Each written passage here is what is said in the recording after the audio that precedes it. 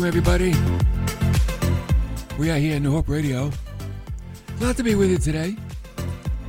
On a series, I call it It's Personal. We're talking about some issues that are personal, right? We talked last time about insecurity. That's personal. Oh, today we get another good one. Really personal. Glad you're with me today.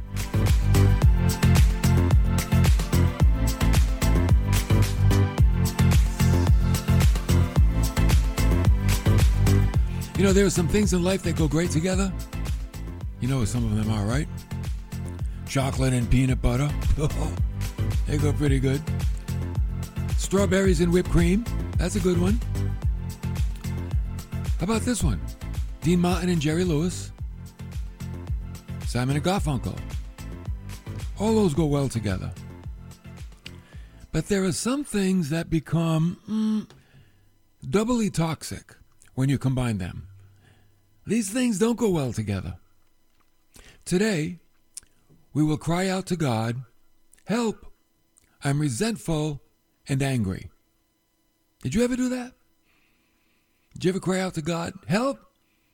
I'm resentful and angry"? You see, resentment and anger, hey, they're bad when they stand alone. But when you put them together, look out. Things become even worse. We're going to look at a man named Naaman, who demonstrates for us what it looks like to be resentful and angry. And see, that's what I like to do. When I teach, I like to take principles, but see how they are fleshed out in the lives of the Bible people. It's not just, we don't want to just talk about issues, but we want to see these issues acted out in the lives of people in the scriptures, and we can learn from them. That's what it's all about. That's why God gave it to us. So we're learning the Word of God, and we're learning principles for life at the very same time. It shouldn't be one or the other. It should be both of them at the very same time. Okay?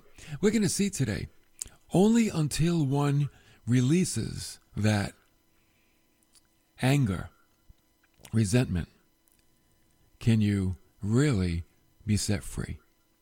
Okay, so we're going to be in 2 Kings chapter 5. When the scene opens, we find Naaman with some wonderful qualities. Verse 1. Now Naaman, captain of the army of the king of Aram, he was a great man with his master and highly respected, because by him the Lord had given victory to Aram. So we got something going on here between Naaman and the Lord God. Was he a believer? Maybe, maybe not. I don't know. Could have been. But God found favor with him. Now the man was also a valiant warrior, but he was a leper. So here's a little profile of Naaman. He was an army captain, a great man, highly respected, apparently walked with God, a valiant warrior, but afflicted with leprosy. And you know, leprosy in those days, man, is like, stay away. Don't come near me. And this shows us that there are good people, maybe even, I'm sure, godly people, who struggle with afflictions. Don't fall for the baloney that God's people don't get sick. That's baloney. God's people get sick. But you know what he does? He gives us the resources to think our way through. He doesn't always bring the healing. He doesn't punish us with sickness. But he gives us the resources, which are the Word of God and prayer. And these are the things that help us get through whatever storm that might be. So, godly people get sick, okay? Let's establish that right now. We will see that the affliction in his body was not as bad as the affliction in his soul. Oh, he had an affliction that was almost, at this point, undetected. And I wonder sometimes if God uses our body to draw attention to our soul. And again, that doesn't mean every sickness there's something wrong with us spiritually. But there are times when God will get our attention so we can do a self-check. Okay? And I think that's the case with Naaman. Naaman's army had kidnapped a little girl from Israel, and she became the servant of Naaman's wife. And this little girl, as you will see, plays an important part in our story. Just a little girl, but she's got a major role. In verse 3, she said to her mistress, "I wish that my master were with the prophet who's in Samaria. Then he would cure him of his leprosy." Now, this little girl has some knowledge. See how important it is for children to go to Sunday school, to get your kids in church, parents. Parents, you want your kids to grow up with a biblical foundation? Or you want them to be all messed up in the head? You got to get them in church. Kids need to be in church where they can learn the scriptures. And this little girl, she understood the power of the prophets. She understood that they were men of God, and they were there to help people. She learned that. And our kids need to learn things about the Lord himself. So don't be a slack parent. Get your kids in church. And by the way, get yourself in church too. So Naaman went to his king, and he told him what the little girl said. Interesting note about this little girl. She's taken captive. She's in a foreign land, but she is, still helpful. She wasn't like, "Oh, I hope Naaman dies." She wasn't like that. She said, "Oh, I wish he could go to the prophet.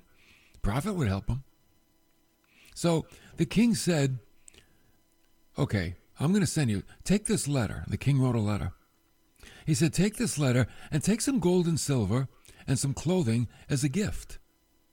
So in verse 5, he brought the letter to the king of Israel.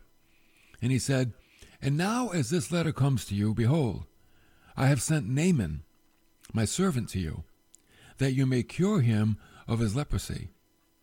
Well, you know what happened? When the king of Israel read the letter, he tore his clothes. Tearing your clothes in those days was a sign of grief.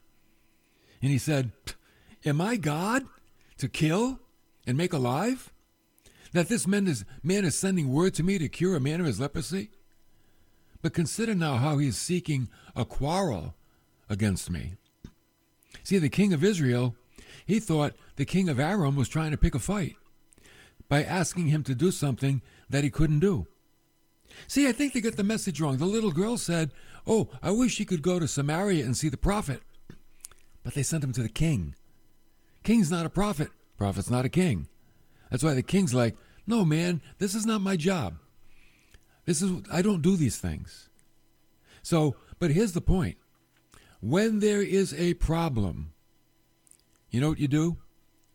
Seek out a man of God, or even a woman of God, but somebody that's connected to God.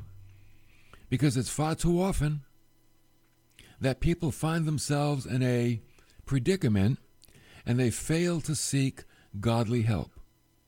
No, they go everywhere else, but they don't go after godly help. And sometimes I think it's because they know what God's going to say, or they know what God's man or woman is going to say, and they don't want to hear it.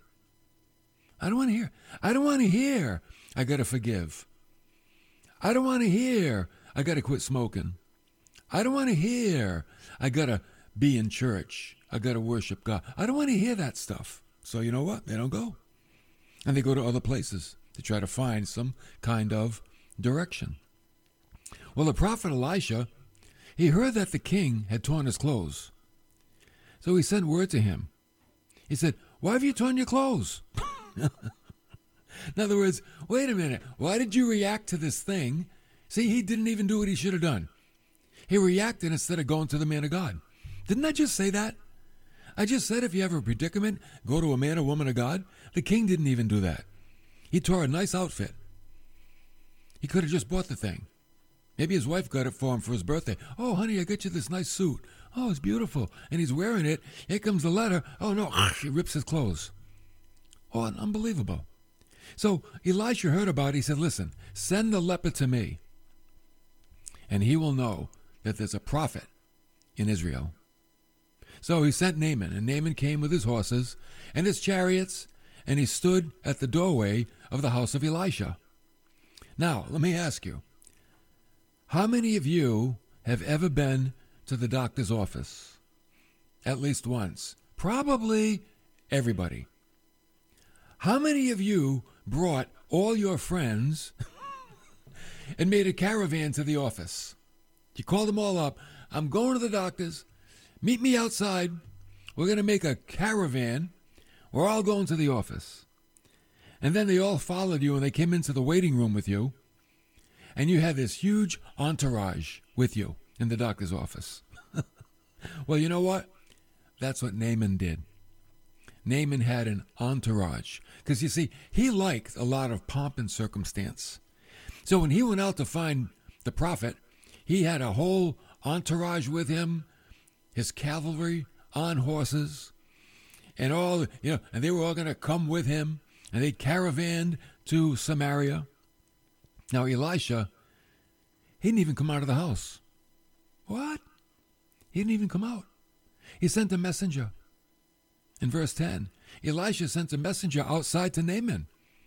And he said, go and wash in the Jordan 7 times, and your flesh will be restored, and you'll be clean. Now, I don't know about you, but when I go to the doctor or even the dentist, I can't wait to get out of there. I don't hang around. I'm like, hurry up, get this thing over with. I want to get out of here as fast as I can. I'm like, tell me what to do and let me go home. That's how I feel when I go. Not Naaman. Oh no, he's different. Remember, the affliction of his soul is greater than the affliction of his body. Okay? Remember that. So in verse 11, when the servant came out and said, Officer Naaman, go in the Jordan and go dip in it 7 times and you'll be clean. Naaman was furious. He burst out in an angry rage. Right? Remember, help me. I'm resentful and angry. Oh, and he was. And you know what he did? He went away. He huffed and he puffed and he went away and he said, behold, I thought he would surely come out to me and stand and call on the name of the Lord his God and wave his hand over the place and cure the leper. Oh, Naaman wanted this big theatrical thing done upon him. You know, he wanted to be the center of attention in this healing, not God, him. I wanted the prophet to come out and, walk around and prance around and do the heebie-jeebies and pronounce all these things and boom, there I am. But the Lord doesn't operate that way. Many times when Jesus did a healing, he did it in private. Remember the time he went into the house and he only took a couple of disciples with him, kept everybody out, and he raised the child. See, Jesus is not about pomp and circumstance. I see these fake guys on TV. They're all about pomp and circumstance. That's why I know they're fake. Because the attention's on them and not on the Lord. And it's all about, they're the star of the show, not the Lord God. Don't fall for that stuff. I mean, come on. Well, it's like people check their brain at the door when they turn the TV on. Don't do that.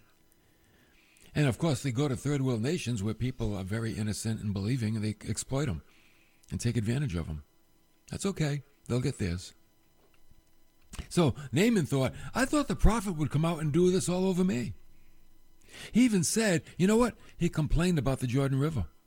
He said, man, there are better waters and rivers that are cleaner. Why can't I go there? Why do I have to go in the Jordan? Man, that water, yucky. It stinks.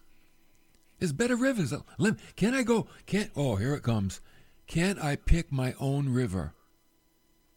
Sound familiar? Did you ever want to pick your own river when you go to God? Well, God, here's what I want you to do. But listen, we're going to do it this way. Like you want to pick your own river. And that's what Naaman wanted to do. He didn't want God to pick the river. He wanted to pick it himself. Well, you know what he did? He turned and he went away. In a rage. Oh, this guy was ticked off. He was angry. Now, here is what resentment and anger do. You know what they do? They keep you from being free. That's what they do. For Naaman, it would be free from leprosy.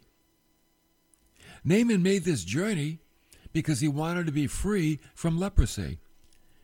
But because the freedom wasn't coming the way he wanted it to be, he was going to stay a prisoner of leprosy. You see, that's what anger and resentment will do.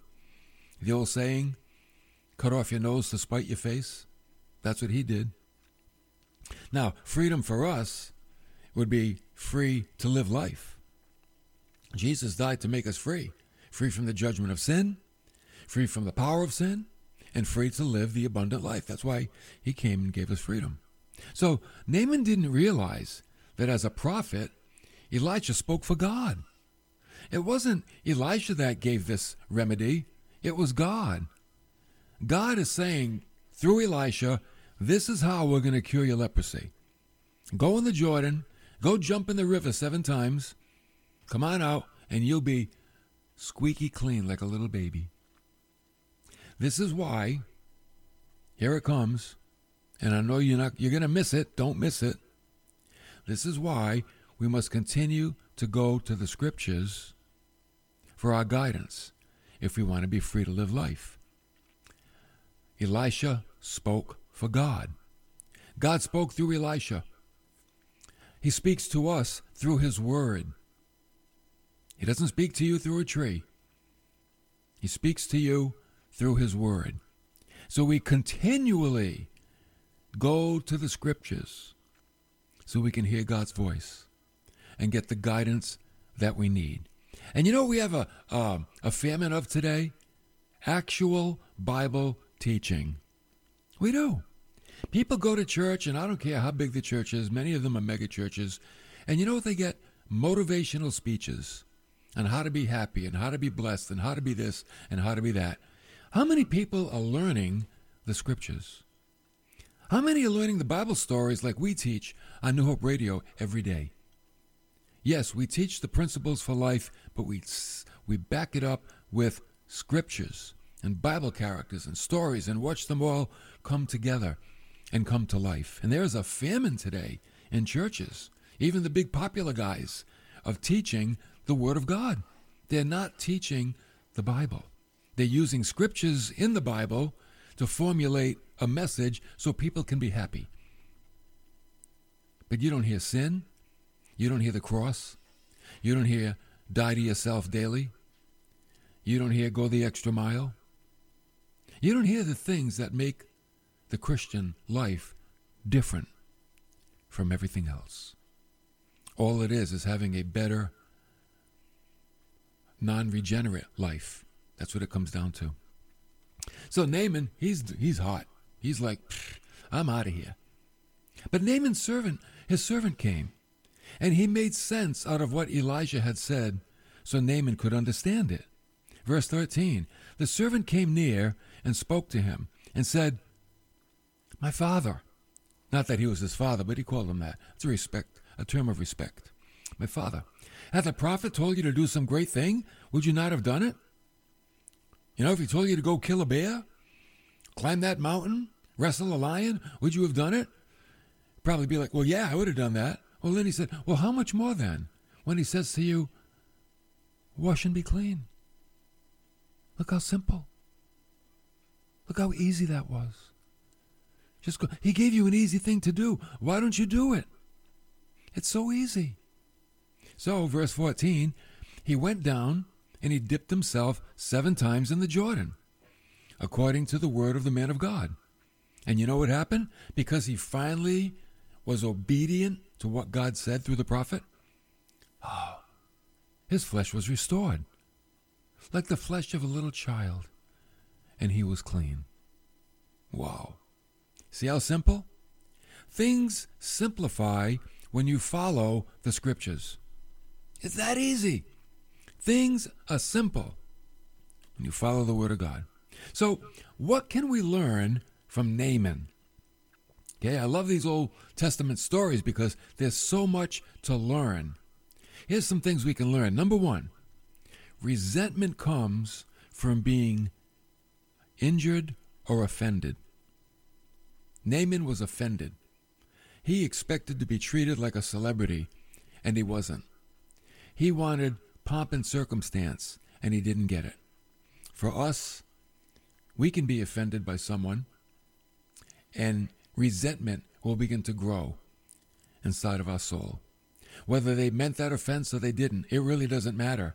What matters is, are we allowing it to grow inside of our soul? Number 2, anger is the offspring of resentment. Yeah. See, resentment is like the thought. Anger becomes the action. Okay? Anger is the response to the offense. So you're thinking and thinking and thinking about how much you hate somebody. And then you get so angry, you just do something. That's why it's such a toxic combination. If you have anger and resentment, thirdly, it is not justified. You know why? It only hurts you. That's all. It only hurts you. It doesn't hurt the person that you're angry toward. They might not even know. they might not even know how angry you really are. But you're the one that feels it. Then number 4, like I said, the other person, they could be totally innocent to the whole thing. And probably, if they knew they offended you, if they had a heart, they would apologize.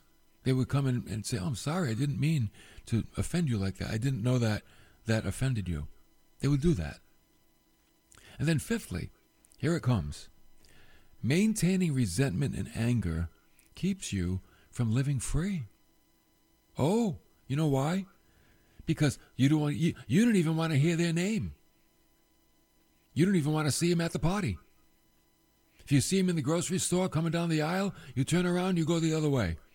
You go down a different aisle, and you might walk out of the store not even buying the thing you wanted because they were in that aisle.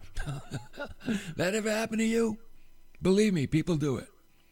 They call you up and you look at caller ID. Forget about it. And you're a prisoner. You're not free. So who wins? You don't, that's for sure. When you maintain resentment, you lose. Number 6. I like this one. The cure is easier than you think. Naaman's cure was so easy. And so's the cure for resentment. You don't have to carry it. You don't have to let it own you and have its way.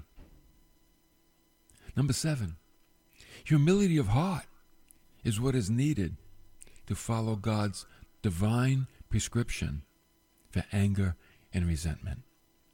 What do I need to overcome resentment? Humility. Humility of heart. A heart that's willing to learn.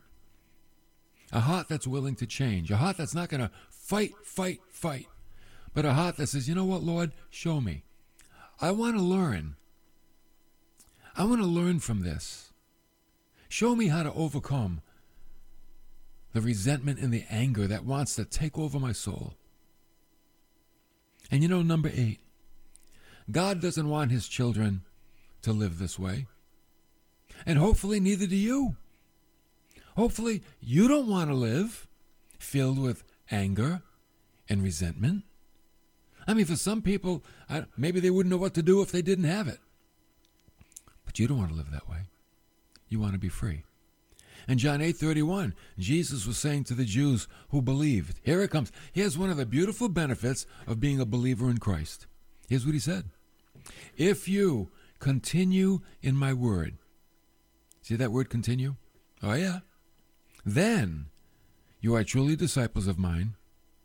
You will know the truth, and the truth will make you free. See, not your truth, his truth. Oh, we all want to interject our truth, like Naaman. No, man, I got my truth. Well, Naaman, your truth is not going to heal you. Your truth wants a parade. Your truth wants pomp and circumstance. Your truth wants something great. No, God's truth is just simple. It's simple and to the point. And then Jesus said, so, if the Son makes you free, you will be free indeed. And you know what indeed means? It means really. You'll be free, really. It means of a truth. You'll be free of a truth. Oh, it's truthful. So, you know what I say? Release what's holding you back, and you will be really free. Release it. Again, humility. Humility says, I'm teachable. I don't have all the answers. I'm willing to learn a new way to handle particular life situations. That's what that means. Don't be stuck in a rut and be the same person all the time, and you're never willing to learn anything new about how to handle the situations of life.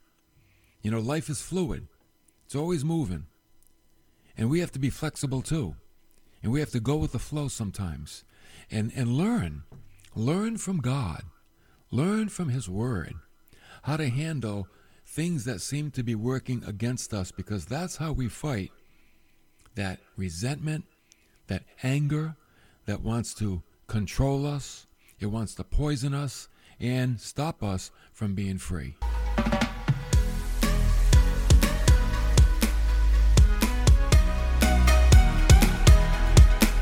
You want to be free, right? Of course you do. That's why you listen to New Hope Radio. I want to be free. Well, God will make you free. Stick with the scriptures. They're your best friend. Stick with the Word. Hey, listen, you can find our podcast, the Hope Club Podcast. Type it in.